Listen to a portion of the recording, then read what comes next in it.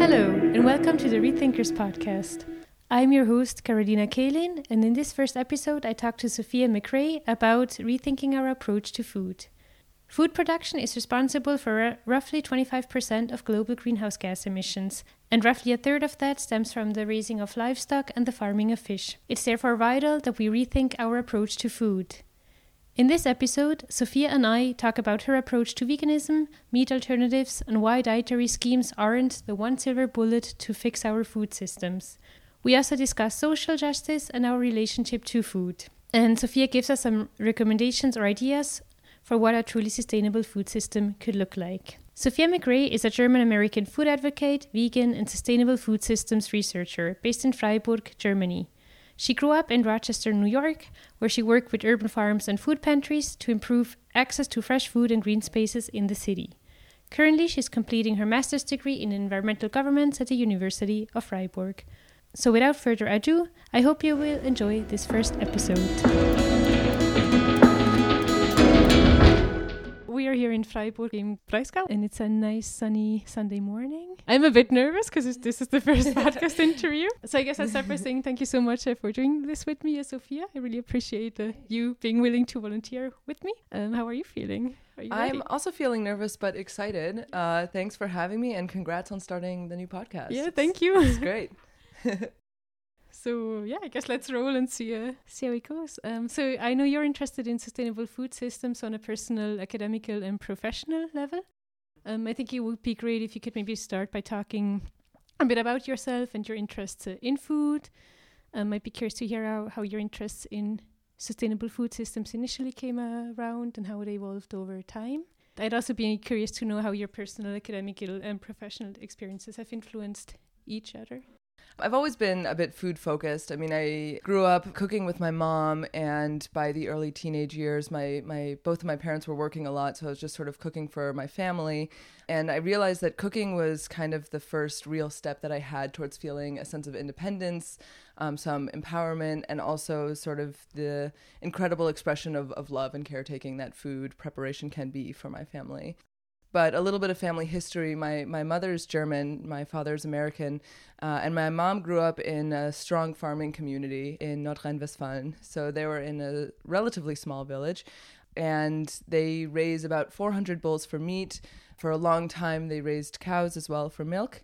And visiting this farm as a child was always a place of joy and wonderment. I mean, I loved to go to each of the barns and have the calves sort of suckle on my hands. And it was sort of a real place to connect with animals that weren't sort of dogs and cats. Of course, there was always some sadness there as well.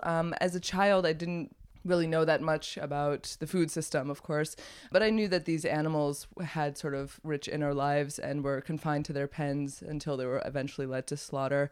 My sister would also tease me about that, and my family knew I was kind of sensitive about it, so my grandma would never tell me who or what I was eating until after lunch. You know, she would say, that's Ophelia, your favorite cow, and I was like, oh no. But there's a different kind of grief, I guess, when I go back to my family, because like I said, this is a really rich farming community, always has been. And every time I go, it feels like another neighbor or family farm has sold out or has had to consolidate. The only chance of survival for a lot of farms across Europe and North America is basically get big or get out. And of course, this has major consequences for animal welfare, for environmental risk. It also takes a toll on the community, of course, to sort of lose that ability to be a thriving, functioning family farm. But I would say that I think my academic and professional interests were really launched in college. I got involved in urban farming initiatives in my city, in Rochester, New York. I took a bunch of classes that kind of illuminated all of the problems of our current corporate-run food system. And it sort of allowed me to put words and explanations to these phenomena that I was observing, not just with our family, but also in my communities as well. And it connected a lot of the dots between the plethora of issues that are encompassed by the food system. I learned about what land grabbing was and the problems of soil depletion, diet-related diseases, and food apartheid in my city. What is food apartheid? So food apartheid is the structural disenfranchisement of certain communities that leads to a lack of access to healthy, affordable, culturally appropriate foods, largely in poor communities or low-income communities and communities of color. It used to be referred to as food deserts or food swamps, sort of seeing a lot of corner stores or fast food outlets as the only way to access food in certain communities. That term has kind of been sidelined because it naturalizes some of these issues when in fact they're very systemic and they have their roots in policy. So anyway, so this kind of like lit a fire in me, learning about these issues. And I knew it was what I wanted to do. I see that food was sort of systemically and intentionally weaponized. But food has also an incredible power for healing and for regeneration, from our soils to our communities and everything in between. So it really inspired me and empowered me to try to create change in the same way that it empowered me when I first learned how to cook and how that could affect my family. So I started with urban agriculture because I decided that I wanted to start in the ground in my community, in Rochester again. My city, a little bit of city history, it's a hyper-segregated city. 1 in 2 children in the city experiences food insecurity in their lifetime. Community level and intergenerational poverty is unfortunately rampant, and it's largely divided amongst communities of color versus white communities. So urban agriculture kind of emerged, like in a lot of Rust Belt cities, as a means of addressing a lot of these intersections of community disenfranchisement. So it addresses issues or tries to alleviate issues of structural racism, of environmental injustice, intersections of lack of access to healthcare, green space, education, all of these things. And it really taught me also the importance of listening. You know, I think that was the first place to start of any change maker. And some of the most like intense creativity and solutions are really led by people who come from marginalized communities. So these projects, these ideas, they need to be listened to, they need to be funded, importantly. And I just kind of wanted to be a part of that, see how I could sort of facilitate the work that was already being done in my community. And that's what I did. I did that through college, and then I did a year of service, voluntary service afterwards, where I was working with an urban farm and a food pantry. And this was also in Rochester? This was also in Rochester, yeah. It was an AmeriCorps Vista project, if anybody knows AmeriCorps. And that was an incredible experience. I really learned a lot, but I sort of wanted to learn a little bit more about these regional level or policy level solutions as well, because there is a certain amount of red tape and obstacles that you get to when you're trying to outscale solutions. If you're working in one city, it's amazing. But I also wanted to like learn a little bit more. So I came to Freiburg. It's the greenest city in Europe.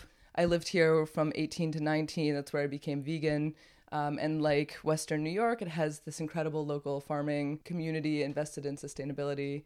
I mean, you know the culture here. Yeah. And what did you do like in that 1 year? I was doing another year of service. I was working in a community with people, with adults with disabilities. Yeah. And that was another, I think, important step towards learning what it is to care for other people. Yeah. They had a farm on site as well. So like interaction with horses and cows and pigs was also part of the therapy, which was really interesting. Yeah, so I came back and I'm doing right now a master's in environmental governance. I am working sort of with a research assistantship project that can be loosely called sustainable food system governance in the Upperrhine region. There's not just a focus on agriculture and consumerism, but also on all of the sort of intermediary players, the importance of mid-sized food distributors, outlets, processors, bakers, everything in between. As important pieces of the puzzle for sustainability transitions in the food system. And that's been really great. That's kind of my new focus area. Yeah, okay, that sounds really exciting, yeah. So you were talking about how you became vegan when you moved to Freiburg. And if that's okay with you, I'd like to dive a bit deeper into your background and your motivations around food. So could you maybe talk about why you became vegan or how that journey started for you? And maybe also if your motivations have shifted over the years? Because I think I know with a lot of vegetarian friends of mine, like they become vegetarian for one reason, but then maybe the reasons shift over time. And I think that's really interesting, always. Yeah. And my God, I've been waiting for a platform, so I'm happy to talk about this. Great. So next month, it's going to be 7 years since I've been vegan. And like, I'm sure a lot of your friends, my veganism has changed so much. I actually really sat down with myself this year and questioned myself in my veganism in its entirety. So it's like questioning whether you want to remain vegan? Exactly. Okay. I really thought like maybe this isn't the best thing for the world, for my body, for whatever. I ended up feeling sort of comfortably situated in my veganism, but I think sort of really questioning yourself is an important practice for anyone who subscribes to a philosophy. Yeah, I totally agree with that. Yeah. My mom says you can never be a total philosopher about anything because it either becomes so radical that you can't live anymore, or you have to break your own rules. Yeah, and I think questioning is like a philosophical act in itself. Yeah, and it's kind of what you're doing with this podcast project in a way, too. Yeah, in a way, yeah, sort of that's rethinking true. some of the rules that we have sort of always believed. Yeah. But yeah, I was 18. It was the first time that I was really fully in charge of my grocery shopping, my food consumption. I had my own kitchen. I was in a place where it was really easy to be vegan. I mean, Southwest Germany, there's a huge amount of vegan culture, I should say. And for me, it felt like there was no reason not to. You know, I always had this like ethical or moral pull towards animal welfare issues. And I didn't even know how to prepare meat anyways because my mom was vegetarian. So becoming vegan was really easy for me. It felt like it ticked a lot of the boxes that I believed in, animal welfare, environmental issues. And, you know, I was never on a crusade. I was very clear with myself that I didn't want to like missionize and sort of try to convert other people because food is so much more than a political statement. I knew that it worked for me, but I wanted to respect the choices of others. And I wanted to be able to sit down with people who still ate meat and not be, I mean, for lack of a better term, the asshole who's like, ugh, I can't sit with you. You have meat on your plate, you know, because what kind of connection is that, you know? But if I'm going to be honest with myself, probably between the years of 18 and 20, I probably did silently judge people for eating meat. You know, I had this maybe moralistic high ground, rebel without a cause a little bit. But, you know, I knew it worked for me. I felt great. I know it doesn't for a lot of people. And I mean, I would never tell my grandmother to change her diet. I mean, that's such an entitled position to have. And I actually don't believe that the world would be better off if everybody was vegan. I don't think it's that silver bullet that a lot of people claim it to be. More than that, I do find a lot of forms of vegan activism to be really problematic. You know, I consider veganism to be a nonviolent diet, but I think some methods of vegan activism is actually aggressive and based in shame or shock imagery or like moral judgment if you can still bite into a hamburger after eating. You're sort of like a bad person. Exactly. And I don't think that's the way towards dialogue, you know? And I don't think it's a holistic solution either. I think the nail in the coffin was this past summer. I was listening to a local radio show in my city, and there was a debate because there was this new law that was passed in California that basically said that pig farms had to allow an additional couple inches or foot of space or something, just enough for pigs to be able to stand up, turn around, and lie down, which right now pig cages are not. It's cruel. This is like the teeniest step forward in forms of animal liberation. But I think only 4% of California pig farms were able to fall within this new regulation without forms of change. So like this is our industry standard. Anyway, this radio show hosted a local restaurateur who was a vegan restaurateur. So it means they visited like local vegan restaurants? Yeah, like they had like a panel to discuss these. Yeah. They also had a local farmer who raises, I don't know, somewhere between 100 and 150 sows out on pasture, regenerative farm, small farmer, 20 minutes outside of the city. They also had like a local food distributor with whom I was actually working with at the time, and I think an economist. And you know, it's a really interesting debate, but what I found so disturbing was that this vegan chef entrepreneur was making all of these horrible moral judgments, including towards this farmer who knows his pigs and who knows animal behavior and really strives to be part of the solution. Yeah. And all of these callers were coming in and they were citing like the vegan statistics about how animal farming is bad for the environment. And, you know, like I've read all the books, I've seen the documentaries, I know these statistics, but they were just totally used out of context. And their audience was completely wrong, you know? And I was just so uncomfortable with that, you know, they were sort of targeting people who were trying to build and are building a really vital, more sustainable regional food system in our city. But because they involved animals in their farming system, they were just completely cast out and judged. And I thought, like, what form of solution is this, you know? So I'm comfortable with my veganism now. My palate has changed. I've tried eating cheese. It's not there for me anymore. But I also know no one's going to take my vegan card away if I have one of my Oma's Christmas cookies that has, you know, by her standards, a little bit of butter. Yeah, you know, like the occasional exception, or yeah, I think that's really important what you pointed out, because I think being tolerant and non-judgmental, I think, is really key, especially towards people who also try to come up with solutions, because nothing's black and white, right? Like, and there's so many shades to everything that no one's got like the one solution. Yeah, exactly. And, you know, like, I do think that animals play a really important role in forms of sustainable and regenerative agriculture. I don't think that we should be consuming meat at the rate that we are eating it right now, of course. I think plant-forward diets or plant-based diets are important parts of the change. But I think being able to have these conversations in terms that are not absolutist is a really important first step. And I guess I would put this out as a warning to anybody who ascribes to vegan diets or any form of diet, that, like, we have to find a little bit of nuance, I think, and try not to be so hyper controlling and philosophical about what we deem is acceptable or not, because the world is far too complex for that. I totally agree. Yeah.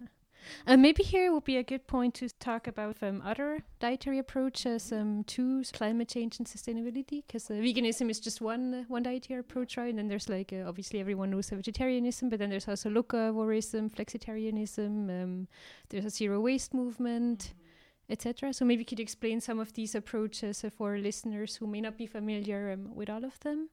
And maybe you could explain what the motivations and philosophies behind these diets are, and kind of what the environmental issues they try to tackle. Absolutely. So yeah, veganism, vegetarianism, you know, it's about cutting animal products. And a lot of environmental debate around this is discussing how meat-heavy diets have twice as many carbon emissions as vegan diets. You know, there's a whole range of cross-cutting issues there. Flexitarianism, I've also heard it called plant forward. It's a little less political. It actually makes plant me forward, laugh. I like because, that. yeah, it's sort of, you know, we're going to strive for plant-based diets, but it's okay to eat meat occasionally. Usually it's sort of with the intention of try to get free range, grass-fed, grass-finished, whatever, small farms, being more intentional about the meat products that you consume. Side note, my dad has a band called the Flexitarians, so every time I hear flexitarianism, I have to think about like a music band? Yeah. That's so cool. He arranges different musicians for every gig, so they never have the same combination. Okay. And they play like songs that we might all know, but in completely different styles. So there's like a pomp and circumstance and a swing theme. Yeah. You know, it's Cool. It's always very fun. Anyhow, locavorism, that's really, you know, as the name suggests, really focusing on local foods, regional foods. It's highly seasonal, usually by nature, especially if you live in a highly seasonal place. Sometimes there are going to be hard rules, like you can only have a radius of 100 miles or whatever. Climatarianism, I actually had to look this up. I wasn't familiar with this. Okay. But there's like a whole movement, although it's a little less rigid. I mean, I think some of the hard rules are cutting beef and pork, but it's more of like a do what you can mentality. So it includes like trying to buy seasonal foods, buying foods with limited packaging, growing your own when you can, buying organic, free range, etc. I think the naming is a little bit strange, but it's a movement in and of itself. Yeah. And then there's this organic whole foods diet that tries to sort of reduce or eliminate completely processed foods. And if it's organic, it takes away inputs like pesticides or GMOs. And I know just at least in the case of the US and Germany, GMOs are really highly political. So this is kind of a movement like the no GMO label. Yeah, I think it's a political thing in a lot of regions. Yeah, it's quite controversial.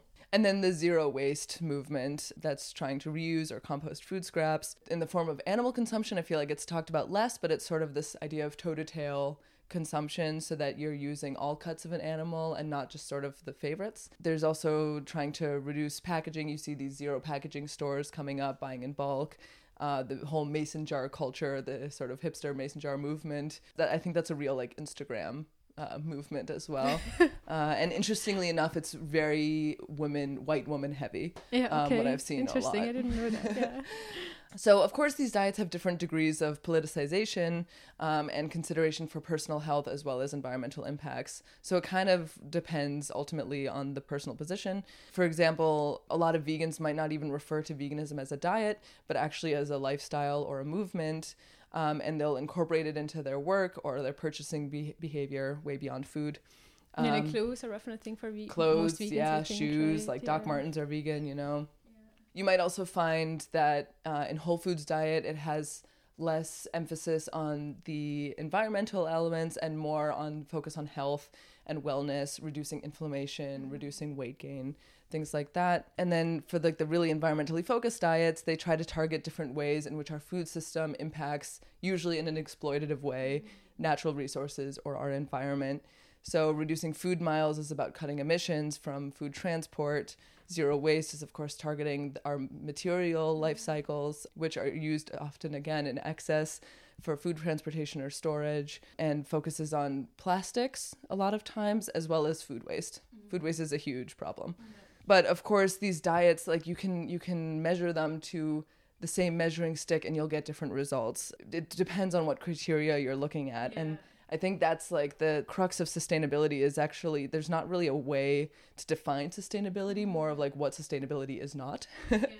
So carbon emissions are often conflated to how we measure sustainability, but it's way more complex than just carbon emissions, you know. I will say, though, for people, at least in Europe and North America, studies have shown that reducing meat and animal products have the biggest potential for reducing greenhouse gas emissions, as well as the consumption of water and energy, and cutting specialty imported products that have really long supply chains, like coffee and chocolate, are also part of this sort of quote-unquote sustainability diet. So, I mean, ultimately, there is this sort of common philosophy that our consumption habits matter with all of these diets, right? That we can leverage our purchasing power as individuals because the choices that we make matter, which, you know, when it comes to food, we make that maybe 2 or 3 times a day. Again, with these diets, there's this trend to create a very regimented list with boundaries and judgment calls that's sort of seen as a silver bullet. Like if you just cut out meat, then you're going to be living sustainably, or if you can just cut out this or whatever. And I think really a lot of these diets are kind of a way of dealing with like our climate guilt, especially people who live in wealthier or more affluent consumer heavy cultures.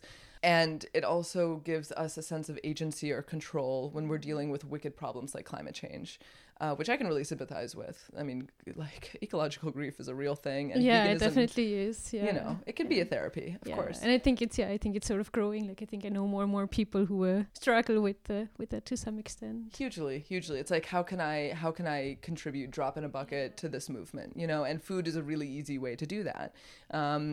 But I mean, I think ambiguity in general is really hard for us to deal with. And so these diets each have their own theory of change and like their label of this is good and this is bad food to eat, which ascribes to some form of logic or philosophy. But of course, it's not without incredible critique, right? I mean, this notion of voting with your shopping cart, it's controversial and it's criticized for fostering this sort of neoliberal agenda. It's creating new markets to greenwash our consumptions and our food choices without actually changing the underlying power structures that result in, for example, our collective dependence on consolidated and hegemonic corporate food systems. I'm not saying that consumer habits aren't important, because they are. They're important elements of societal transitions. But I don't think that we can expect it to be nearly enough to address the exploitative foundations of our food system. You know, like it can't just be bottom up with just our consumption habits.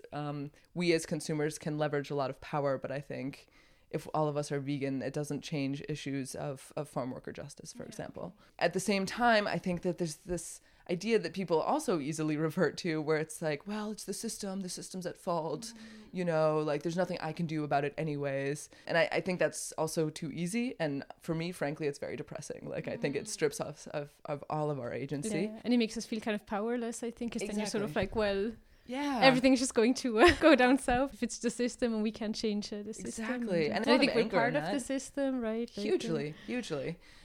So like, I think my point is that when we're having conversations about our diet or our consumer behavior, we fall into this false dichotomy where it's like either individual consumerism or blaming the system without actually changing anything else. And I think we really have to push beyond that, because there's this like really important middle ground that has room for everybody, where I think a lot of transformative change can happen, and allow space for, you know, bottom-up change to be incorporated into our dominant food systems, or what we now consider our dominant food systems, while also realizing the importance of like addressing these meta-level issues that we're dealing with, that also have their roots in climate change, of course. Yeah, I think that's a really important concept. What this middle ground could look like, that's something that I definitely want to dive into with you later. But before we do that, there's one or two other things I'd kind of like to address to help listeners understand kind of the complexity of these issues. So you mentioned greenwashing before slightly, and I think that's, for me, that's a very key term. You said for you, veganism is no silver bullet, right? And I think I think that's a very important concept, and kind of, for me, is in some ways, in some degrees, linked to greenwashing. So maybe could you explain what greenwashing is for people who may not be familiar with the term? And then maybe explain sort of what greenwashing looks like. One of the things you might be able to explain here is the difference between labels and certificates, because I think that's something that can be quite confusing for a lot of people. Hugely. Yeah, I mean, I think first to comment on this silver bullet thing, because that's already come up a couple times. If it's not obvious yet, I don't believe in this concept of a silver bullet. Our lives and the systems we live in are just way too complex and multi-layered for any sort of one-size-fits-all copy-paste solution. Complexity, unfortunately or not, is our default. But greenwashing is this idea that companies, corporations, dominant power structures will label things as sustainable or market them as green products to show us like this is a sustainable path forward, without actually having any sort of meaningful forms of sustainability action or monitoring. It's really just kind of a coat of green paint over an unchanged system. Yeah, because it can almost be sort of like an act of deception. Yeah. People end up thinking, oh, like this product I'm buying is actually really sustainable and environmentally friendly, whereas it might address like one or two sort of criteria or issues, but not not others. Yeah, exactly. Like the way that I think it impacts us very easily is with like going to the supermarket and seeing all of these sort of marketing gimmicks and green labels that all have competing claims. And it's totally overwhelming. It's even been referred to as label fatigue. Like it's a whole thing. There's a lot of people that are trying to study this. And I understand that investing time into researching what each certification means and what each food product comes from, it's really unrealistic. Yeah. You know, I mean, I love this stuff, but I don't do that. It's just simply overwhelming.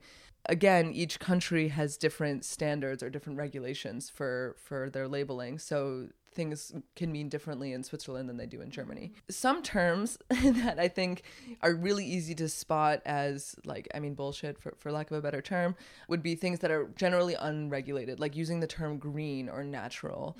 In some cases that could indicate that there are no artificial flavorings or artificial ingredients, but largely, at least in the States, American companies can put that on their product with relative freedom. Yeah.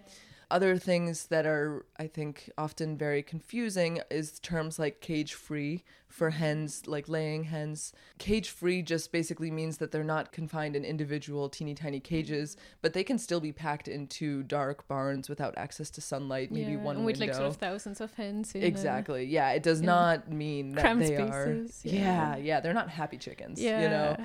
Food certificates and certification schemes in general are a little bit different. It's a huge trend. I mean, food certification and product certification in general, it's a multi-billion-dollar industry. Like consumer reports show that consumers, especially younger consumers, care more and more about where their products come from. And for most of us that are not involved in forms of food production, that like the certification is all that we have.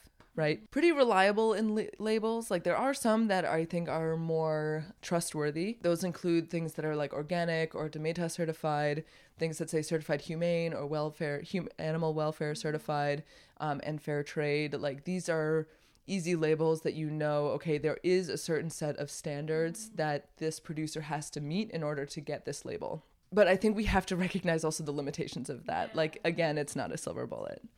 So like I said, it's a multi-billion-dollar industry. It's ultimately kind of a voluntary effort. It's a way that sort of civil society, nonprofit, and some private sector has tried to address the gaps that are lacking in our national and international food legislation. And it's a way to appeal to consumers that are feeling the weight of environmental and social responsibility. But again, it's greenwashing to a certain extent because it isn't rearranging our consumer relationships to our food producers.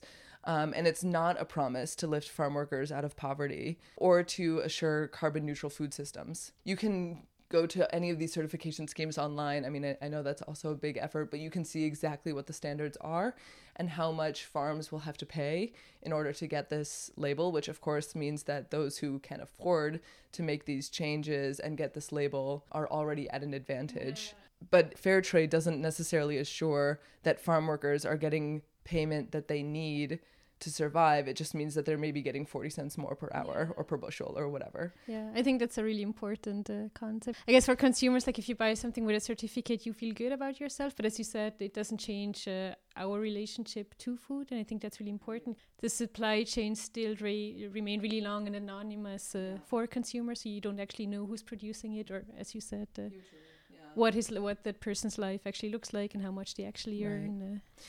And I think there are some really great, innovative social businesses, environmental businesses that are trying to address that. And what I will say for food certification schemes is that it is responding to a consumer demand that we want more transparent and more verifiable supply chains. So even though there are huge limitations to certification schemes that we shouldn't be blind to, it is a movement that I can get behind because it's a tool right now for us. Yeah, and what a certificate means, I guess, like that can change over time as well. Like maybe like 20 years ago when we came up with certificates, we maybe weren't as aware of the limitations. And maybe now as we sort of realize, consumers actually want more transparency and they want to know what they're buying. Hugely. Maybe that will push certificates to become more meaningful in the future. Absolutely. Yeah. One other topic I'd like to dive into here, if that's okay with you, would be meat substitutes. Because I think just like certificates and labels, I think that's sort of like a really big hype at the moment. And I think in recent years, because there's been quite a demand for plant-based foods, I think companies have been quite sort of diligently coming up with new plant-based foods to provide to consumers. And I know that there's plenty of plant-based meat substitutes or products based on soy or pea proteins, that kind of stuff. And researchers are developing cell-based meat alternatives. Yeah. And I guess personally, I do think that the more people switch to a plant-based diet, like the better for climate change. But I guess personally I also have mixed feelings when it comes to so-called highly processed fake meats, and I've read that from an environmental perspective they not be as beneficial as companies like to claim, or as you said before, maybe also like not the silver bullet.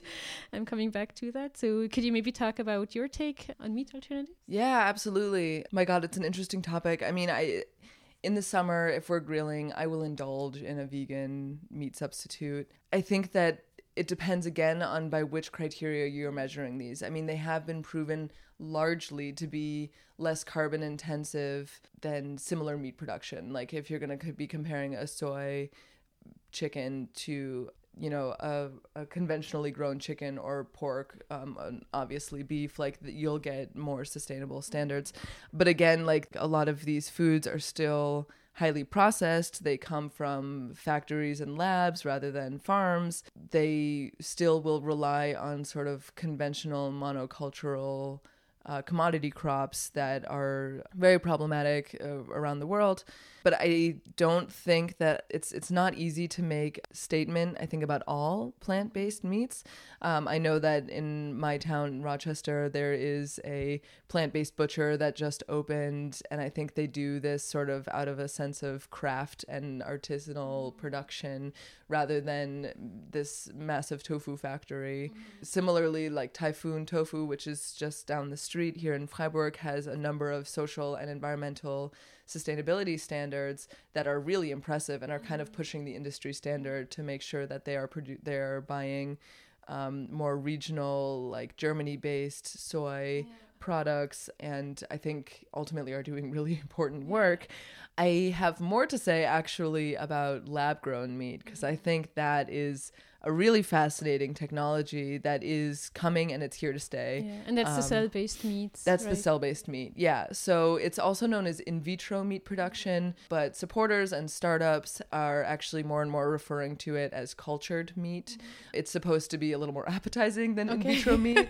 And it also relates back to fermented food products that we're already familiar with that have cultures in them, like cheeses and yogurt. Cultured meat is actually not inherently a new phenomenon. Like growing and maintaining live tissue cultures has been researched for food for over 100 years, actually. Oh, wow, we didn't know that. That's it starts more with like keeping alive chicken heart tissues, I think, actually, in like the 19 teens.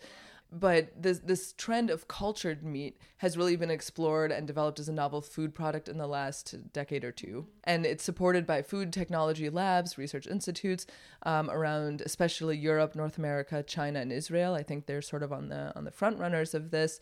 And there's a huge new wave of startup companies that are really pioneering this field as well. There's a lot at the root of cultured meat that is also quite similar to plant-based meat products. The idea basically is that it's addressing the huge number of environmental and public health challenges that are related to industrial animal agriculture. So that's from like inefficient feed conversion ratios, meaning that you have to process 100 pounds of soy for 1 pound of meat, to animal welfare issues, the huge amounts of pollution resulting from animal farming. And of course, public health issues that are cropping up more and more, like foodborne illness, chemical toxicants, antibiotic resistance, all resulting from poor processing practices. And cultured meats and plant-based meats are bypassing these problems basically because they don't need these inputs. Their process is radically different and they don't have the same potential for contamination. That's a much more sanitized project. But cultured meat, interestingly enough, it's predicated on two major assumptions that I think can be problematized. And they're both about this like sort of unseemingly unchangeable consumer behavior. So first assumption is that consumer preferences for meat, especially in Western countries, but can be applied all over the world, is that it's just very central to diets, and it's associated with health benefits, cultural values, affluent lifestyles. So there's always going to be this sort of ceiling, if you think about it that way, that plant-based or plant-forward diets are always going to come up against, because people just love meat. And second, due to population growth and current demand rates for meat, people are only going to be consuming more and more meat in the future. You know, consumption for meat has tripled in the last 4 decades, and it's expected to more than double by 2050 to a total consumption of 470 million tons. There's a lot to break down in this argument, but that's kind of where plant-based meat is supposed to be, or cultured meat is supposed to be filling this gap. And when it comes to the sustainability of cultured meat production, again, it really depends on your criteria, but it shows mixed results right now. So in vitro meat or cultured meat is way less resource intensive and results in fewer forms of pollution than other forms of animal agriculture. But the energy consumption for labs that are growing meat is on par or higher than poultry or plant-based meat production.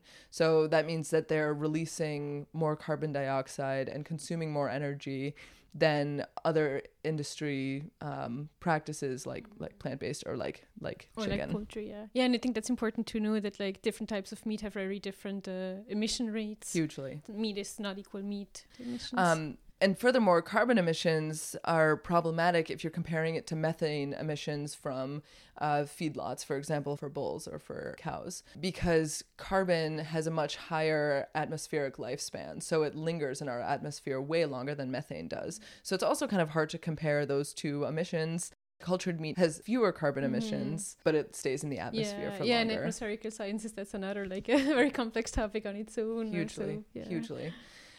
So basically, if we're talking about sustainable cultured meat, it is still relying on a decarbonized energy system, which we don't have right now. I think that we have to be careful about that. There's also challenging ethical arguments right now because ironically, as far as the technology stands, cultured meat is not free of animal suffering and therefore it's not free of its ethical dilemma. It still requires animal-based origin tissues in order to grow and scaffolding systems systems, which is part of the growth and generation processes. These tissues, these origin tissues, they're taken from fetal calves, unborn calves, after they slaughter the pregnant cows. So there is this still ethical dilemma. And you could also argue that cultured meat continues to push the centrality of meat in our diet. So there's the opportunity for a rebound effect, which basically means that we think something is more sustainable, so we consume more of it than we normally would, and then end up having higher rates of carbon emissions. Electric vehicles are sometimes a good example of the rebound effect. Yeah, I think that's a very insightful and important comment. Some other considerations that I think are less talked about, but I think are still very important, is that cultured meat can have this impact. If we're thinking about upscaling it to meet our current demands for meat, it has huge impact on broader debates around international food value chains, labor markets, global inequality. I mean, there's this trend to produce food in more urban, like closer to urban spaces and more modular units, and closer to their areas of consumption. So cultured meat could be grown in these smaller labs closer to urban spaces, maybe based in Europe where they would be eaten.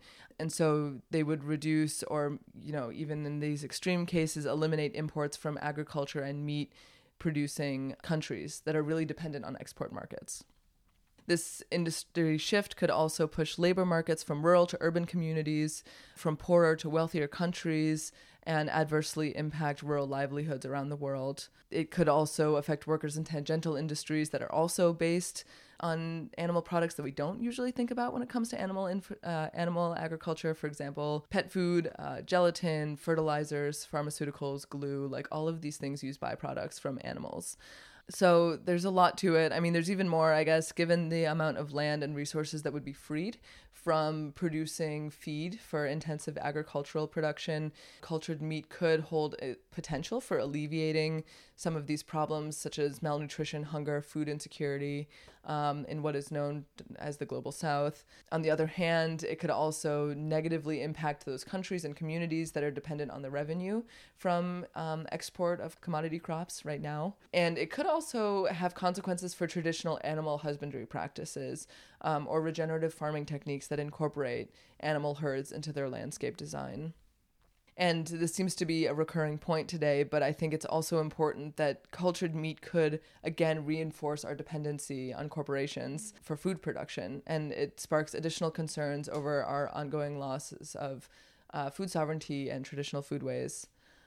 So I think we should really be asking if in vitro meat can hold the same social and cultural significance and value as traditional meat raising and processing. And it's seen as a solution to industrial agriculture, but like a solution, not the solution, And the sustainability of in vitro meat still remains questionable, and it's still dependent on this sort of green energy revolution that hasn't happened yet.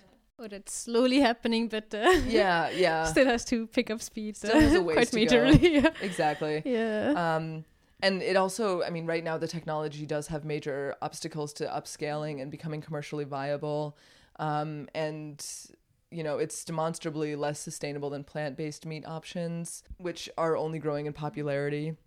They've also been put to the test with consumer studies, and there's a strong aversion from consumers to cultured meat products, which I totally understand. But these preferences, I think, are often treated as like, oh, these are consumers that just need to be convinced, like we just need the right marketing.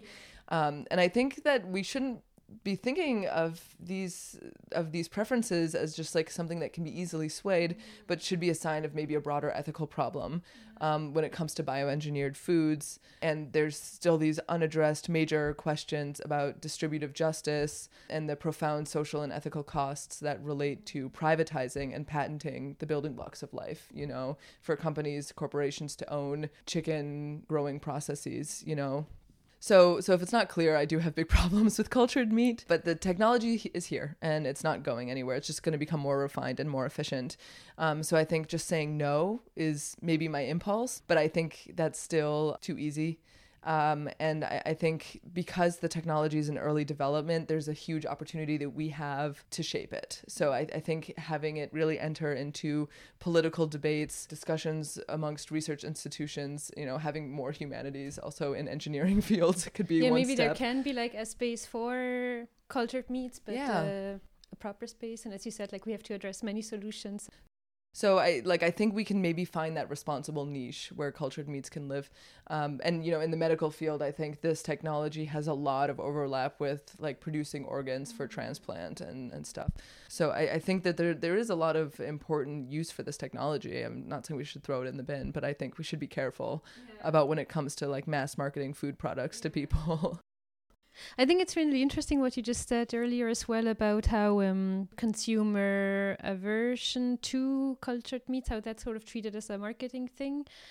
Because in the beginning, you also talked about how one of the sort of underlying assumptions to producing cultured meat is that we can't change consumer preference for meat. But then if we sort of apply marketing to change consumer preference for cultured meats, it sort of shows that, well, we can change consumer behavior. It might be trickier to change our preference for food than sort of producing a new food product. But maybe if we can change that, then we can change something very fundamental. I think that might be very, very sustainable in the long term. So I think that's a key concept for me. So there's one more problem aspect that I'd like to talk about before we really dive into talking about what more holistic solutions to fixing our food system could look like. And I think for me, environmental issues are often quite tightly linked to social issues. And I think that's something that you've mentioned a little bit in passing so far in the interview. I know that that's something that you're very passionate about. So maybe you could talk a bit more about the kind of the social issues linked to our food system. Yeah, hugely. I mean, I don't think that we can even meaningfully address climate change without addressing the huge social inequality. You know, like climate change is already happening. Like the most disadvantaged people are the ones facing the brunt of climate change. Basically, what we are talking about is the concept of intersectionality. That term was coined by Kimberly Crenshaw in the late 80s. And now I think maybe this is wishful thinking, but I think it's kind of the standard of practice for a lot of activist circles. Can you explain what it means? So the basic idea is that our macro level systems that are based on the logic of capitalism and colonialism, they overlap over certain political groups, certain identities, and they result in compounded forms of discrimination or privileges. This is really dense, but like the logic of exploitation and extractivism that are rooted in the capitalistic drive to monetize and profit from the taking of natural resources are deeply connected to the exploitation of the bodies and the lives of those who perform the labor. So the project of colonialism results in multiple forms of supremacism, such as white supremacism, male supremacism or patriarchy, and human supremacism. And what do you mean maybe by colonialism here? Because I think for a lot of people we think of colonialism as something that was like way back I mean, a few centuries ago. So how does that really relate to food today? Yeah, I mean, the project of colonialism, we refer to forms of neocolonialism still happening today, but it's basically the European and white North American systemic drive to take over and extract the natural resources, the labor, from countries often in the global south for their own profit. And so like we still see that today when we're sort of relying on the labor that's performed by farm workers to do some of our most backbreaking labor for our food production. And basically the result of all of these sort of intersectionality, intersectional oppression, I should say, is that the bodies of people of color, of women, of animals, and of the environment are similarly exploited in the grab for resources and in the pursuit of profit. So, I mean, there's entire disciplines that are related to this concept. So it's difficult to keep it concise, but intersectionality is at the heart of food justice. And that's where the limitations, I think, of dietary schemes are really shown, that they most just don't address food justice at all. So food justice is another form of, it's basically like the embodiment of intersectionality in the food system. It's at its simplest, it recognizes the unequal distribution of risks and benefits from our food economy. Brief aside, I'm using the term food economy intentionally. It's more complex and it's broader than the food system. So we recognize the food system as the core activities that are involved in the production, processing, distribution, consumption, waste management of food. But the food economy incorporates all these supportive structures like the importance of regulation, policy, education, financing, marketing, all of these things. And it also considers the roles of regional livelihoods and culture, joy, pleasure, all these things that are received from activities related to the food economy. Anyway, so to put some of food justice issues into more more concrete terms. On the production side, I just mentioned it, farm worker justice is most oft discussed form of food injustices. There are 3 million farm workers in the United States right now, about half of which are undocumented. That basically allows exploitation to be the standard of practice. Unfortunately, agricultural workers are exempt from federal labor laws in the United States, which means that farm workers who are already working the most strenuous jobs are the least protected from working conditions. They work long hours in really hazardous conditions. They receive well below the federal minimum wage. And it's not uncommon for wages to also be withheld or stolen under the premise that farm workers receive housing, which a term I'm also using very loosely in a lot of cases. And the list goes on of the problems that farm workers are facing, which is not dissimilar to issues in Germany with farm workers from Eastern Europe. The legal, physical, and cultural isolation of life in rural areas makes organizing and advocating for farm worker justice and rights really challenging. Farm workers who are women are extremely vulnerable to sexual harassment or assault. Ironically, food insecurity is rampant, as well as work-related illnesses from pesticide spraying, hazardous conditions. And due to the migration status, farm workers are commonly subject to threats or full-on cases of deportation. They're sort of seen as like a unending source of sort of cheap like labor. a commodity that you can sort of import or export as Hugely, any other commodity, rather than it's as human beings. Yeah. And there's this common retort that is used that I think is so inhumane, which is, oh, well, farm workers are getting paid more here than they would at home. Like we're giving them better pay than they would ever receive. I mean, it just furthers the exploitation. It justifies their exploitation on the premises that a vulnerable group has no better options. That's a huge problem. On the consumer side, again, in the American context, but is a global issue actually, is food apartheid and then food insecurity. And this Malthusian argument that we don't have enough food to feed the world's population and that we have to increase our intensive agricultural production because we have to feed 9 billion people on this planet. I mean, for lack of a better term, it's garbage to me. I mean, our problem is really in our resource distribution. Agricultural lands that were used for feeding local communities around the globe are turned into monocultural sites of production for corn, soy, and wheat that are all designed for export, and they're condensed into more inefficient uses like biofuel, meat, and highly produced foods. Highly processed foods. So this is all based on the premise of international development or development aid or sustainable development, all of these like big keywords in the UN. But ultimately, it's a multi-billion-dollar project that leaves agricultural communities dependent on international food products rather than producing food that is more culturally and ecologically appropriate for their local communities. So that's like a global scale problem. I talked about food apartheid earlier in this podcast, but that is a big problem, especially in the United States. Convenience stores and fast food franchises provide nutritionally depleted and highly processed foods, and it leads to community-wide and intergenerational food insecurity, malnutrition, and diet-related diseases. On the other side of intersectionality, there's some amazing work that's happening from community movements, activists, chefs, nonprofit agencies, that's happening all around the world to address these problems through intersectional activism. And one of the first major moments of history of intersectional activism and collaboration, at least in the United States, is credited to the United Farm Workers movement, which is largely composed of Latinx people. And at that time, it was founded and was led by activists Dolores Huertas and Cesar Chavez. And they worked with the Black Panther movement. What's the Black Panther movement? The Black Panther movement was a Black American civil rights organization. And so their form of collaboration between Latinx people, farm workers, and Black communities really came about during the Grape Pickers protests during the civil rights movement.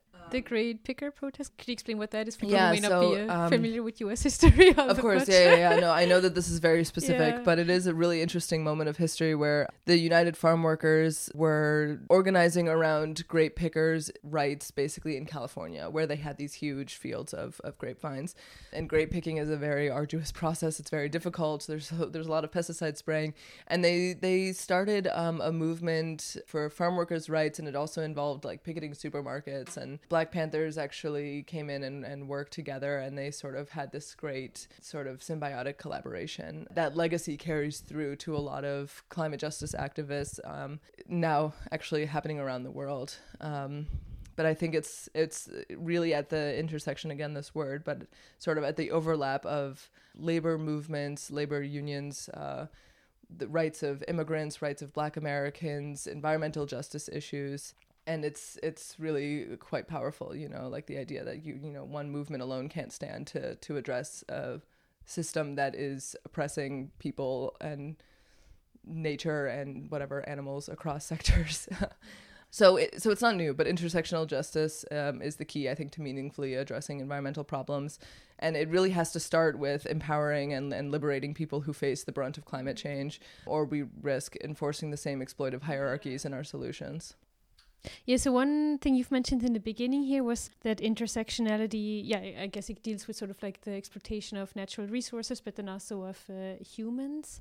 I'm wondering if there's any sort of products that we could be aware of that are quite problematic in this regard.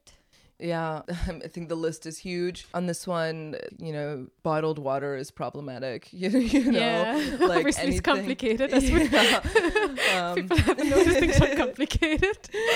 Like, I think anything owned and operated by these corporate oligarchs like Nestle, Kellogg, General Mills, it's problematic. I mean, I don't know where to begin. These companies make their profits through these long, complex, anonymous supply chains that are based on monocultural production. They have huge government subsidies. They basically are reliant on cheap labor, and there's a whole range of social and environmental consequences from land grabbing, soil depletion, farm worker exploitation, you name it. But I think one really popular vegan food that deserves to be problematized is the avocado. I mean, I really love avocado as much as the next person, but I think we have a tendency to overuse these sort of like superfoods or health foods that have to travel extremely long distances to folks like us in Germany. And even if you live in California, where a huge amount of avocados are grown, they're extremely water intensive, and they're grown in drought-ridden areas. Same with the almond, And Mexican avocado cartels are a really big problem as well. And they function similarly to the early days of the Italian mafia, which I'm not sure if a lot of people know this, but they started out in the lemon orchards. I did not know that. Yeah, it's really fascinating. It was very new for me. But they use similar tactics of intimidation and threats of violence or vandalism or even kidnap and murder to control these extremely profitable industries. And so there was even this avocado ban in the U.S. earlier this year to try to address some of the problems of organized crime. Was that an actual ban, or was that like a movement? No, it was an actual ban. Yeah, okay. It didn't last long though. But yeah, I think there's actually like a Netflix miniseries called Rotten that there's like a mini documentary about Mexican avocado cartels. There's also like, what did they call it? They call it wine terrorism in the south of France. There's like basically different food products that we know and love that are basically ubiquitous, that some of the evils behind the production process are kind of exposed. I think cocoa, coffee, sugar, all of these things are covered. So it seems to me that sort of what you've been continuously pointing out to so far in the interview is that, as you said, there's no silver bullet, and things are also not as simple as just replacing problematic food products with less problematic food products. And I think that really resonates for me, because it's like the situation where it's unfortunate that things are so complicated, and I think that can be quite intimidating for a lot of people, and because it makes us feel like things are beyond our reach and it's not in our power to change things. But I guess for me, I think if we want to deal with climate change and all the other environmental issues that we're dealing with, we have to face these complexities, and I think we really have to try and understand them if we want to fix sort of everything that's wrong. And I do very much believe that as a society we can tackle this together, and we are capable of coming up with more holistic solutions to a transition to more sustainable food systems. But I guess, of course, the big question is how we do that? Yeah. And where do we start? Yeah. So my question for you is, do you have any inputs on how we could rethink our approach to food more holistically, or any inputs on what a transition towards a truly sustainable food system could look like? Or I guess, in other words, if you could go completely wild in redesigning our food system, what are some of the things that you'd like to see changed? Oh, it's a really fun question. It's very intimidating. I mean, I think, just to comment first, like, I think the role of hope is really important, just as like a fundamental baseline. I think it is not infrequent for me and for people all over the world to experience ecological grief. And it's so easy to say, like, oh my God, I just have to give up. But I think the best coping mechanism for dealing with the complexity of climate change is like not giving up hope. And the complexity is not just something that really challenges us and puts up obstacles, but it also allows for a whole range of solutions to come to the forefront. Like, we can be intensely creative, and really sort of like this whole mantra of think globally, act locally. I know it's a cliche, but there's a lot of validity, I think, in that. So I think adopting the fact that our food system should be hugely decentralized and more localized is a big starting point. And I think we have to re-embed our food practices into our regional and cultural landscapes. So from agriculture to processing and to consumption, I think it's really vital that we are more connected, and have more control over our food production, our food economy. It's the idea of food sovereignty, basically, that our food practices are controlled and determined by the people involved, and that food provision can be culturally appropriate and flexible enough to deal with the real shocks and vulnerabilities that we have to be prepared for in the Anthropocene. Like, I think like flexibility and adaptability is huge. And I think a big part of that is also decommodifying our food, like not treating it as this exchangeable good to be traded and speculated on and like market futures and whatever, but to see food as a fundamental human right and something that carries stories and cultures and identities with it. And that means that also communities can have ownership and decision-making power over what and how food gets produced and how it's valued. So in more concrete terms, supply chains should be short, they should be transparent, relationships between actors should be close and value-based, and consumers can be reconnected to how and where their food is produced, and farmers can receive fair prices for their work, which right now like seldom happens under a corporate food regime. Also, importantly, these relationships, that's where all of our synergy, that's where real energy is. Nobody exists independently. It's the relationships that hold the real value. So these connections between farmers, distributors, processors, outlets, consumers, they're based on the idea of reciprocity, and trust and collaboration rather than competition. There's a whole range of literature, again, that sort of talks about this and discusses theories. They talk about shortened food supply chains or value food chains, alternative food networks, things like this. But I don't think that means that everything we have to eat is regional and seasonal. I mean, I think that's a huge part of it. Just because we're problematizing these ideas doesn't mean that there's not a lot of validity in them. And I think we can't cancel them, because it doesn't work everywhere. So organic and regenerative forms of agriculture, such as permaculture or intercropping, they're really important pieces of the puzzle. And they're really important, especially to maintain and promote soil health and to reduce dependency on industrial inputs. That's like, I think, super urgent, because we are rapidly running out of fertile agricultural soil if we continue farming the way that we are. But there's also like a huge range of, I guess you call them sustainability entrepreneurs, that work in really creative ways to create new business models. So looking at a business that doesn't have to have profit as its only form of value creation, but also centers social and environmental sustainability standards in its impact generation. So there's even these new forms of international CSAs, which are community-supported agriculture. They can work in international supply chains. I think a lot of people think of CSAs as sort of highly regional, where consumers will buy shares of a farm crop at the beginning of the season so that the farmer has like guaranteed income, and then they might go and help out on the farm, and then they receive like weekly veggie boxes. There's a lot of different ways to organize it. But international forms of CSAs have come up for specialty crops like coffee or chocolate. These CSA managers, owners, whatever, they work very closely, both literally and figuratively, with growers to ensure that they receive fair and self-determined and guaranteed payment from consumers who will buy shares. So these alternative business models are developed all over the world, and they're from extremely creative people. And I think they are changing the way that we're treating our food and how we treat each other when we conduct business. So I guess to try to deal with our individual consumption habits and going back to this personal diet question, I think there's a lot of factors that go into our personal decision making about our food, but everybody can sort of create their own parameters or preferences or restrictions, because ultimately, like, who is being helped if we deprive ourselves from the pleasure of food? I don't think we should see food as just like a tool for our political or environmental activism. You know, food it's a source of joy as well. It brings of people joy. Together, like we share meals. Hugely, yeah. Like every celebration we have across cultures, we share over a table, you know? And so I think we have to know what's good for ourselves, for our own bodies. That's the first step.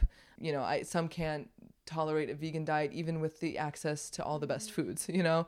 And others might live in a region where accessing a broad range of regionally produced food is challenging year round. And others might have caretaking responsibilities that reduce their flexibility. You know, like if you're a single mother or if you're taking care of a lot of people or whatever, like it's not easy always to be able to spend copious amounts of time and money and energy on your food. And I think a vegan diet that is heavy on highly processed foods and meat substitutes is not inherently more sustainable or more healthy than eating artisanally produced meat or cheeses from regional regenerative farms like we have in the Black Forest here. On the other hand, if you're eating locally produced salad from industrial greenhouses in Arizona, where like they're sucking out all of the water from the Colorado River, it's not inherently more sustainable either, just because it's local. Yeah. So I think responsible purchasing decisions are really based on your country, they're based on your region, your personal context, and it makes way more sense than sticking to some sort of regimented sustainability diet. And I deeply apologize if it's less straightforward, you know, but I think some things that people can think about maybe is supporting smaller or mid-sized farms, producers in your area, to try to support local businesses and artisan productions. Places that advertise their supply chains are really fantastic for promoting transparency, and also I think show that people really take pride in their craft. I think products like coffee or chocolate don't have to be off the table. And if they show on their label that they process their raw products in their country of origin, that is a huge deal to keep some wealth in the country. So they're not just exporting the commodity unrefined crop, and then all of that wealth generation that happens in our very like capitalistic modes of production is up in Germany or New York or whatever. And again, like I think food shouldn't be rooted in fear. So I think it's also important to go easy on ourselves a little bit. Yeah, and to say, I absolutely agree. You know, it's okay to indulge, like, you know, take a hot shower. It's an environmentalist guilty pleasure. It's okay. Yeah, and I think it's really important to be sort of tolerant towards each other, but also towards ourselves. Change is never easy, I guess. And I think change is not like a sort of a very rigid fixed thing, but I see it more of a sort of fluid or continuous learning process. Hugely. Yeah, and it's not linear. Yeah, and I think it's like we sort of have to be aware that it's okay to make mistakes, because if we try to change something on a very fundamental level or as big as sort of like the food system, I think it's sort of quite clear that we will make mistakes down the road, and that's okay as long as we are willing to sort of reflect on our mistakes and learn from them. And I think that's important. Yeah, hugely. I'd like to talk a bit more about what you said regarding sort of relationships to food, because I think that's for me quite a central thing. I think that in our sort of fast-paced society, we are quite, as consumers, we are often quite far removed from food production, so it's kind of easy to forget that the foods we eat were living animals or plants that are growing from living soils.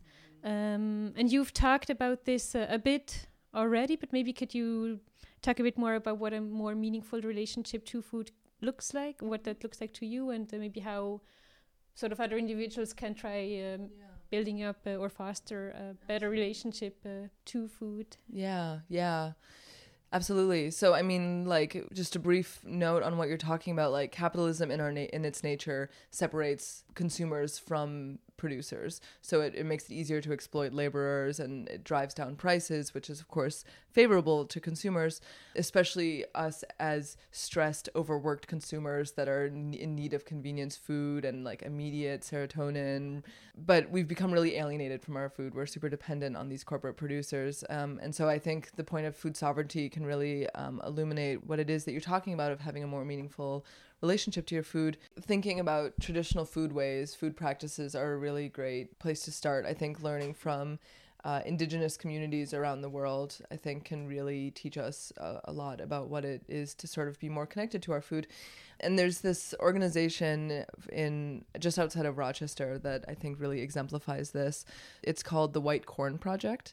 It is a nonprofit that stems from this place called Ganondagan. It's the most amazing place. It's a Haudenosaunee Arts and Culture Center in upstate New York.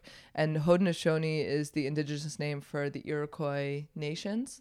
And Rochester is on Seneca land. So that's one of the 5, well, now 6 Haudenosaunee nations. Anyhow, the White Corn Project was started as a way to kind of revitalize the consumption and growing of traditional white corn, which was a major food staple for the Haudenosaunee people.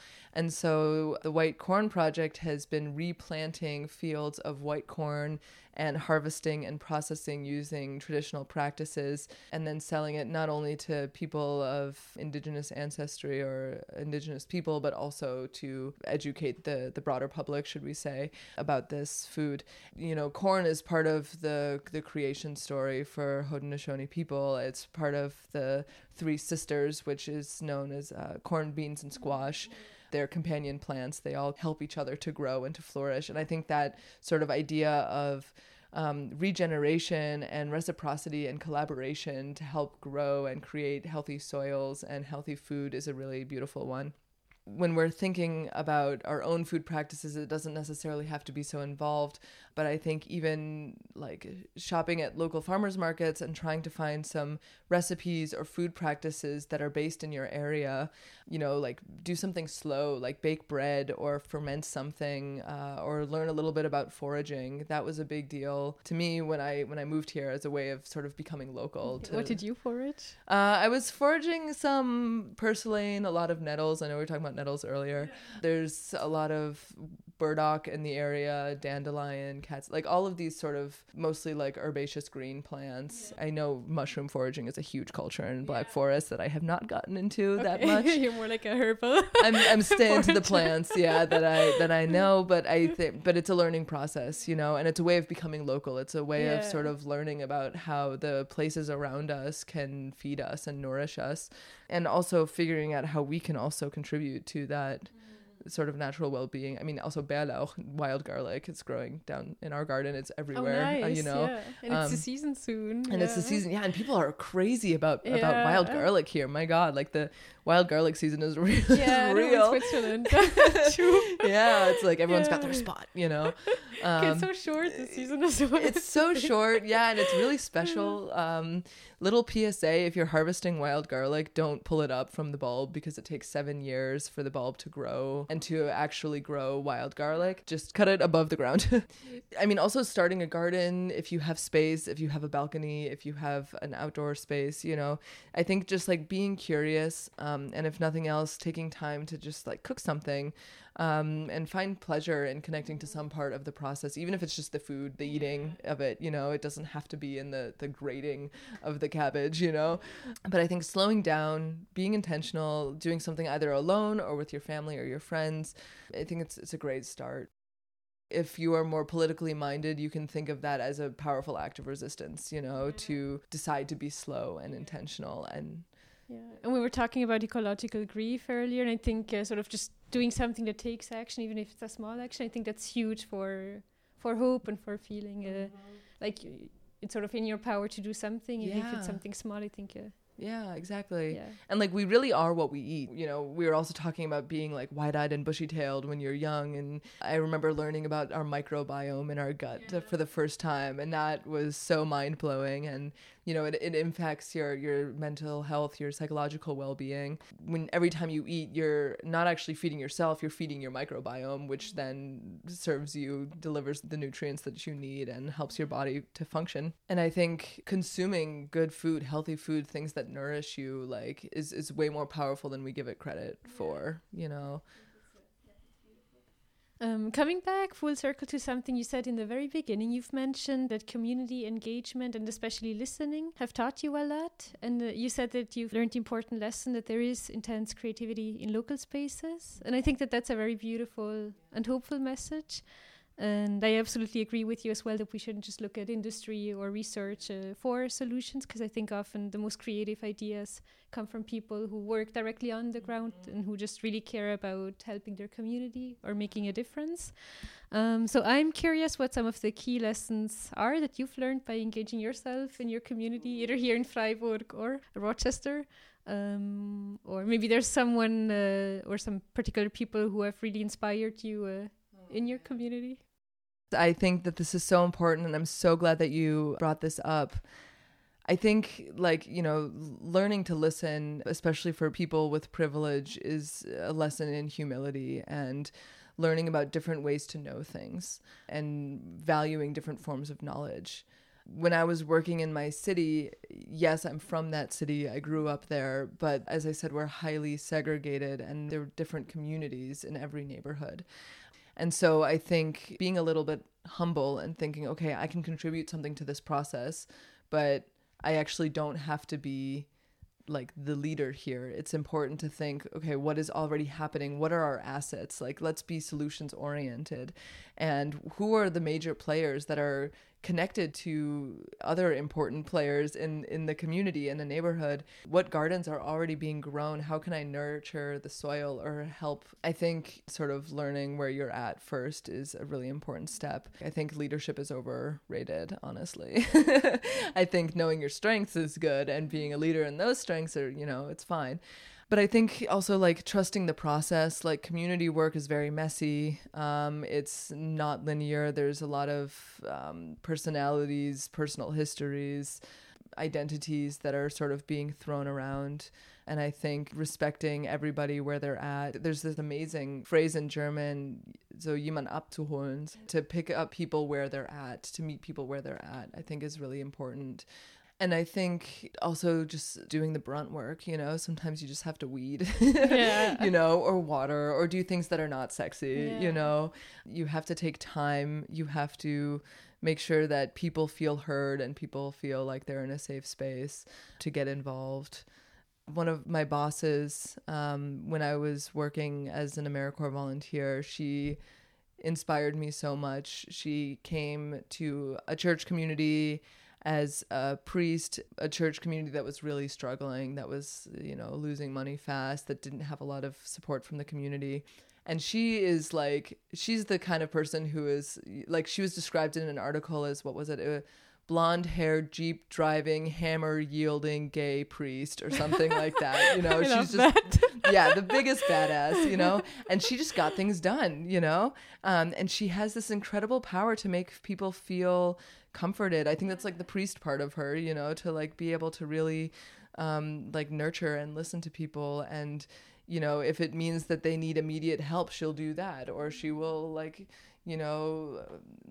host, she realized that the church is an amazing structural asset to the community, and how can we just use this space to welcome people and host community design projects or after school programs or tutor young people who need additional help. Yeah, so saying, well, you don't necessarily need to build a new structure completely from scratch. If a church is already there, people go to church. Why not use that as a space to foster ideas? And it's, it's so great because it's, I think another, when the pandemic hit, everybody was really turned upside down and confused and scared, and we're not really out of it yet, but thinking back to March 2020 is kind of a crazy place. And we had all these huge plans to design a whole new Eden Care Center, and we were really on this path of long-term thinking. And then the pandemic hit, and we were okay, we just need to get food to people where they are at. And we were small enough to be flexible, and we just turned our operations 180 degrees on their head and started doing driving deliveries to people. And we were taking calls for hours every day to get people set up. And people were mobilized because they felt like they had to do something, And it was really empowering. We were able to sort of create this structure on a dime, to just meet people where they needed help the most. At that point, it was just food. They just needed deliveries of groceries. And that made such a big difference. You know, I wasn't doing all of the driving. I was doing a lot of the phone maintenance, and, you know, it was a lot of just like sitting at home, you know, with my roommates that I'd had since college, like just like on the phone for hours. But that was something, and that made a big difference. And like you could hear people, you know, on the other end saying like, okay, I just really need this. Like, please, thank you, you know. And so, like, I think doing bottom-up things, like everybody can play a niche if you find your niche and you're good at it, you know? Everybody has a role, I think, just like... And everybody's got something that they're good at. Yeah. And, like, you know, like, urban ag is something that really hits every box. You need people who are really good at gardening, people who are great educators, and people who, like, we need engineers to help support, like, irrigation systems, you know? Like, we were able to work with college students, part of engineering groups, or part of, I don't know, some sort of, like, whatever, community outreach groups or whatever. Just people who wanted to get engaged and use their resources and their creativity for something important. And if you listen to what people are asking, then there's, like, this incredible potential for symbiosis. Actually. Yeah, I think that's a very beautiful and inspiring message. Yeah. So thank you so much for sharing that. Hey, thanks for asking.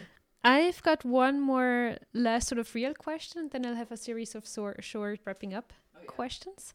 So my last real question for you is, so I guess for many people who want to eat more sustainably, I think it can be quite tricky to transition to eating a bit more sort of plant-based foods, etc. So I'm wondering if there's anything that you have found personally challenging over the years with regards to being vegan, or maybe there's some common struggles you've noticed amongst family members or friends. Yeah, and I'd be curious to hear how you've handled these challenges, or if you have any advice for listeners who sort of want to transition towards a more sustainable diet. Hugely. So, I mean, I think the first thing that comes to mind is just the issue of still participating fully in community celebrations, being able to participate fully in your relationships with your family or your friends. Because, like we said, food is really at the center of a lot of social events. And so, like, for a while, traveling to my family in Germany was really challenging as a vegan because they didn't even understand what that was, you know? Traveling to, anywhere, but especially to places where it's more challenging to be vegan or to have specialized diets. That was a big challenge for a while. And like, of course, there's also some struggles that I've heard from a lot of friends in terms of just being able to meet their nutritional needs. If they're cutting out things that serve as easy forms of protein or calcium or B12, like cheeses and meats. Or iron. Or iron. I think for women that's often an issue as well, right? Yeah, hugely. Yeah. Without necessarily having to default to like supplements or something. I think it is kind of important to realize that sometimes there are going to be moments where you're not in control of your diet, and like you can hope that your friends or your family will be accommodating enough to know that like, oh, maybe you're not eating cheese or you're whatever. I think you should really think twice about your decision making if you're cutting off relationships because you can't eat together. I think that's something that has personally affected me, not like with my diet, but with diets of loved ones that make it kind of challenging to plan or vacation together. So I think not taking things so seriously sometimes, it's okay. Yeah. And like, you know, if your food is based in control or fear, then that's not healthy. Mm-hmm. So think about that. But I think, you know, like connecting with communities that have similar eating habits or interests, going online, reading books, getting inspired, experimenting, hosting dinners, having fun and maintaining flexibility are all like important. Yeah. I think if you're going to be trying out new diets, like really listen to your body. Like we are so disconnected from our bodies. We have this false mind-body and it's sort of dichotomy. Like if you're sort of damaging your health because you're being too rigid, that's not serving you in the long term, and then it also won't serve others or the planet in the long term. Exactly. Like you can't really help anybody else if you're not healthy and well, you know. And food, if you think about food as self-care, then you don't want to be too restrictive of things. You want to sort of make sure that you're really nourishing yourself and your little microbiome. Yeah. Yeah. And sometimes it does take a little bit of education. I mean, like I said, I was never a missionary vegan, but it is interesting. Like when I started being vegan, and then when I went to college, and then I started living with my friends, and then they started cooking, or we started cooking together, like just my decision making started to prompt discussions about our food and interest in food. And then two of my friends became vegan from that, and I didn't plan for that to happen, of course, but like they were sort of seeing like, oh yeah, this also feels good, you know. And one of my friends, she has a bad allergic reaction to nuts and to sesame, and it's hard. That's hard for a vegan, yeah. But then we made it work, you know. Yeah. Like we had the sun butters, like we experimented with different kinds of milks, and it was a really fun sort of experiment for me. It was kind of, I think, a empowering experience for her, I think, to be able to cook and make those decisions for herself that still worked around her allergies. Yeah, I think that's some really, really great advice. Yeah. So from my perspective, I'm sort of through with the main questions I've had. As I said, I have a few closing up questions. Before I ask you those, I was wondering if there's anything you'd like to add, or if you feel like there's sort of a concept we've forgotten that you still want to address. Yeah, so I think, you know, maybe this encompasses some of our discussion today, but it brings us back to the beginning of our discussion, where we were talking about how our personal and professional experiences kind of overlap. And I think with a lot of people who are working with food in any capacity, they tend to make it their whole life, and it's their hobby and their profession, and you know, it takes up all their free time. I don't think that we all have to do that in order to feel like we can engage meaningfully with food. But I think if we step outside of this box that we are just consumers, if we're not engaged in food world at all, can be quite a liberating experience. You know, like in the kitchen in your home are also a food producer. You can grow herbs in your kitchen window and you know, engage with food on the daily there. You can work with your children and teach them to develop a like diverse palate. And even if you're like planning, if your mission in life takes you somewhere far away from the food system, like food is still at the heart, I think, of what it is to be human. You know, food is the way that we engage with nature every single day, and we really literally take it into our bodies, consume it, metabolize it, and then like release it again to be renewed. You know, so I think like making partnerships with local processors for events, or like making a trip to a farmer's market a whole experience, can kind of be novel ways that you can introduce or collaborate with your local food economy, and you're not just a consumer. You know, you're an active participant. And I think finding that little bit of empowerment in our everyday is a form where we can take control if we're dealing with the Anthropocene. I love that. Yeah, I really love that. Yeah, that's a very hopeful message. I'm really glad that you brought that up. Yeah, so I guess I'll move on to my closing questions. So the first question I would have for you is, are there any books or documentaries that you can recommend for listeners who want to learn more about eating sustainably? Ooh, yeah, do I? And just for listeners, I will link these up to the website, to the podcast website, so you can find those recommendations. Okay, so I think if you want to start with informative books, nonfiction, but still things that are easy to read, histories of our food system, or of intersectionality, food justice, a couple books that I could suggest. One would be A Foodie's Guide to Capitalism by Eric Holt-Gimenez. Leah Penniman's Farming While Black, I think, is an incredible book that everyone should read. Again, it's kind of, this one is more US focused, but it really tells the story of Black farming in the US, issues of access to land, everything from urban farming to realizing that land ownership is a key to liberation, like suggestions for recipes, and anti-racist actions. It's a fantastic book. If you want to sort of dive more into what it is to eat animals from all kinds of different standpoints, I would suggest Jonathan Safran Foer's Eating Animals. I will say it's not like a vegan or a vegetarian manifesto. He, as an author, is actually not vegan. Like, I think he has a really great, nuanced, real, grounded approach to considering what it is to consume animals. And then a scholar who I really respect, her name is Julie Guthman. She wrote several books. One of them is called Weighing In. It's talking about sort of the social constructions around the obesity epidemic. I use epidemic in quotes, as well as a book that she co-wrote with Alison Hope Alkin called The New Food Activism. It's a little bit more academic, but I think touches on a lot of really interesting things. Samin Nosrat's Salt, Fat, Acid, Heat is a fantastic cookbook, and I think if you want to engage in making your own food, that sort of philosophy of thinking about like the core elements or components of well-balanced meals and eating with pleasure, I think that's a really good one. She also has like a mini series on Netflix. She's just also a joy. She has a podcast called Home Cooking. And I'm going to be honest, I haven't read this yet, but it just came out and it's on my reading list. It's called Inflamed: Deep Medicine and the Anatomy of Injustice. And it's co-written by Rupa Maira and Raj Patel. Raj Patel is a really big, well-respected economist, food activist. They're sort of talking about the links of food and systemic oppression to issues of health. And then I guess there's one independent journal that I really love. Again, it's very US focused, so I apologize, but it's called Civil Eats, and they cover the whole world of food and food justice. And you can access 2 articles for free every month. Otherwise, it's like a $4 a month subscription, so it's not too bad.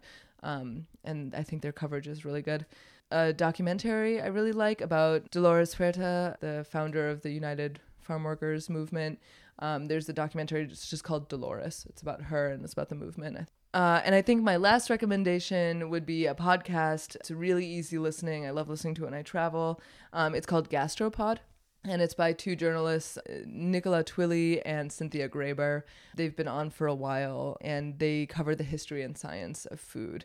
So I think they do a really fantastic job if you're just looking for interesting, informative, but still sort of light listening.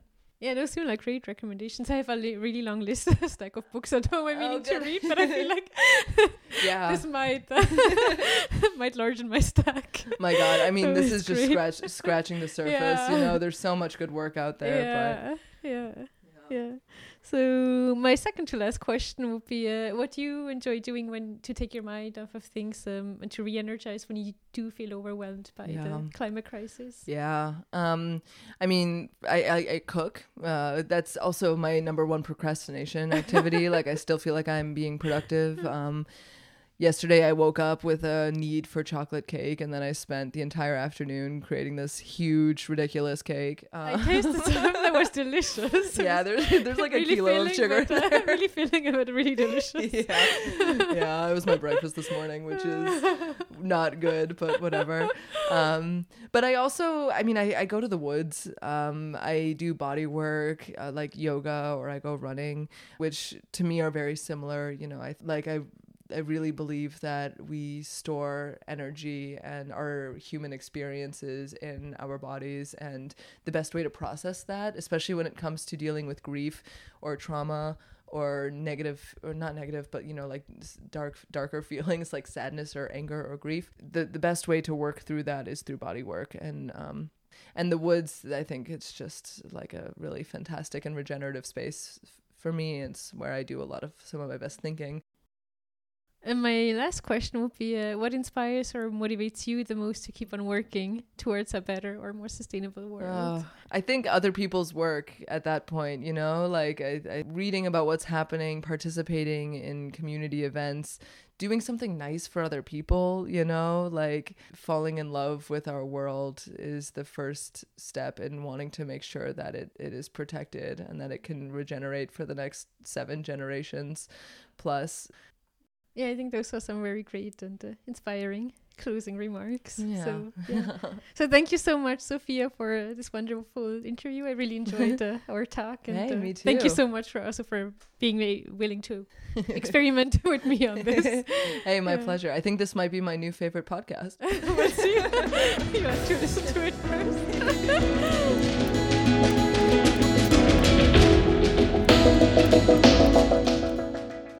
Thank you for listening to the Rethinkers podcast. To see Sophia's recommendations, if you want to learn more about eating sustainably, you can visit the website www.rethinkerspodcast.ch. On the website, you'll also find further information on other episodes. And to stay informed about the release of new episodes, you can follow the Rethinkers podcast on Instagram. If you enjoyed the podcast and want to recommend a topic or guest, please do get in touch with me through my website. I would love to hear from you. So thank you again for listening and see you next time.